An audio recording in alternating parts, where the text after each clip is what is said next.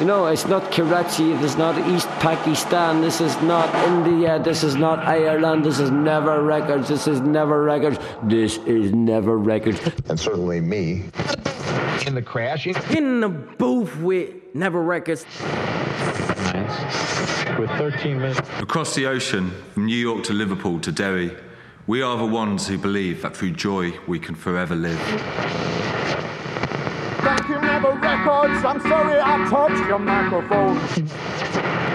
Met my lover in Never Records, flicking through 45. You are not listening to Never Records on Converge Radio 99.9 FM.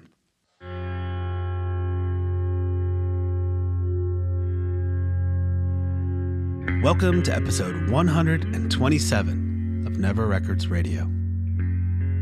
My name is Ted Riederer, and I'm an artist and musician who lives and works in New York City. From the Mississippi to the River Jordan and back to the Missouri via the East River, I've recorded musicians, poets, historians, musique concrète, anyone and any sound that can be cut to a vinyl record for free in Never Records. The Never Records archive continues to grow. To this date, there are over 600 recordings from dozens of cities around the world. Back in October 2020, I put out a call to artists and musicians to testify about their lives during this pandemic. Over 50 performers from 20 cities around the world sent me sounds. And some even recorded with me in my art studio in Queens. I call this anthology Apocalypse Anthems. Let me describe this next recording to you. I have a very special episode planned for you today that focuses solely on one composition. A sound collage of sorts from one of my favorite composers, the Kansas City artist Sean Hansen. For his Apocalypse Anthem, Sean recorded a 19-minute composition called Colored Pathways Red. It was originally meant to accompany a joint exhibition at the Knockdown Center in New York City with artist Laurel Sparks, who makes geometric compositions based on sacred geometry. Unfortunately, the exhibition, performances, and artist talks were upended by the pandemic. So I'm really happy to provide a platform for this music today. Sean and Laurel's collaboration is based on a poetic form called a sestina, which is based on a complex pattern of word repetition. Using the codified structure of the sestina as inspiration, they created a series of patterns with yarn, from which Laurel produced visual art and Sean produced this gorgeous piece of music. It's wonderfully esoteric in its formation, but unlike a lot of musique concrète, it's stunningly beautiful. I can't think of a better way to spend the next half hour. So sit back, relax, and enjoy. After the music ends, we'll hear from Sean in his own words. Here is Sean Hansen with his Apocalypse Anthem entitled Colored Pathways Red.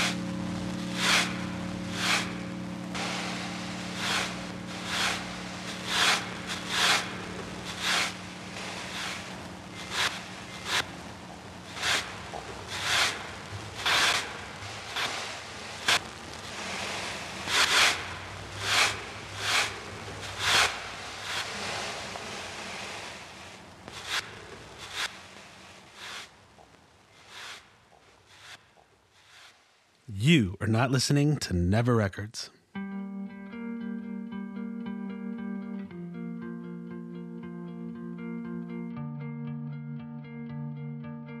That was Sean Hansen with his composition called Colored Pathways Red. Not knowing any of the backstory, I find this piece to be beautiful. But knowing about its genesis, I find it even more fascinating. Its beauty belies an intricate system and methodology. I wanted to learn more about the song, so I asked Sean some questions, and he recorded some answers for me, which I'm about to share with you. The way Sean describes it is a kind of poetry itself. Here is Sean Hansen in his own words. The performance at the Knockdown Center was going to be half music performance, these colored pathways, and also an artist talk. And the artist talk was going to be with myself and Laurel Sparks about our collaborative process. Over the last few years, we've started a collaboration that is generated actually from poetry. And the form is called a sestina.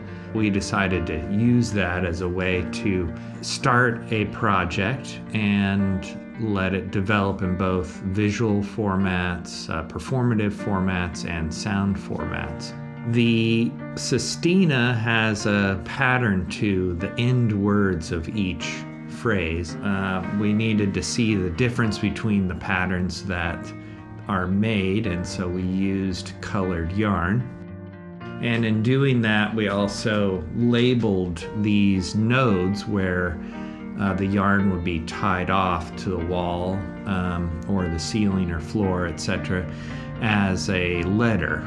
And those letters ended up informing my musical approach. Those letters I used to create different scales, and I also started to attribute the colors to a particular tuning scheme. The color informed the tuning system, and then we go from there. Those diagrams are actually a drawing for us, and so I'm using those drawings in a way as a musical diagram, and then she's using those as drawings for painting. I did overlay the diagrams onto a grid of banana patch inputs. So banana is a type of plug, so that I actually made patches in a physical overlay look like the diagram, and that generates the rhythmic portions of the piece, the sort of drum pulse and clicks that you hear.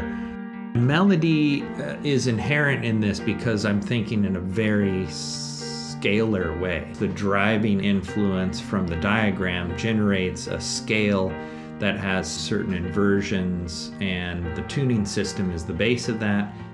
When you're using non-Western tuning, it's actually really pretty.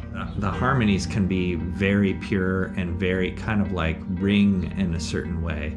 So it does have this melodic quality, and the harmonic quality comes from the tuning system itself. At least that's how I'm approaching it. Most of the pieces use modular synthesis and a kind of instrument called the Seat Lombard system, and that's a modern instrument, but it's hand built and mainly analog circuitry inspired by Buchla and Serge modular systems made by Peter Blasser. And then I'm also using sine wave oscillators from the 1950s made by Hewlett-Packard to create these kind of very simple drones. And then the saxophone is the easiest way for me to delve into the alternate tunings. But the saxophone is really then the most driving melodic force out of all these instruments. So oftentimes when you get groups of saxophones, it can take on kind of a symphonic sound to it. And there are, besides solo saxophone, you have saxophone quartets and saxophone choirs and even saxophone orchestras. and they do sound a lot like string instruments. So I'm using them with one of the Seat Lombard instruments that can capture the saxophone while I'm playing it and manipulate that sample, kind of like a live music concrete tape machine, if you will. You are not listening to Never Records. Thank you for listening to today's show. A heartfelt thanks to Sean and Laurel, and a big hug to all the people that make Never Records possible. I'd also like to thank you for listening, whoever and wherever you are. Hang in there. For more information, pictures of Sean and Laurel's diagrams, performance, and artwork, please visit secretshape.com. This show would not be heard if it weren't for Scott Morfitt, who encouraged me to make this show at Converge Radio, which puts Never Records on the actual airwaves. You are not listening to Never Records.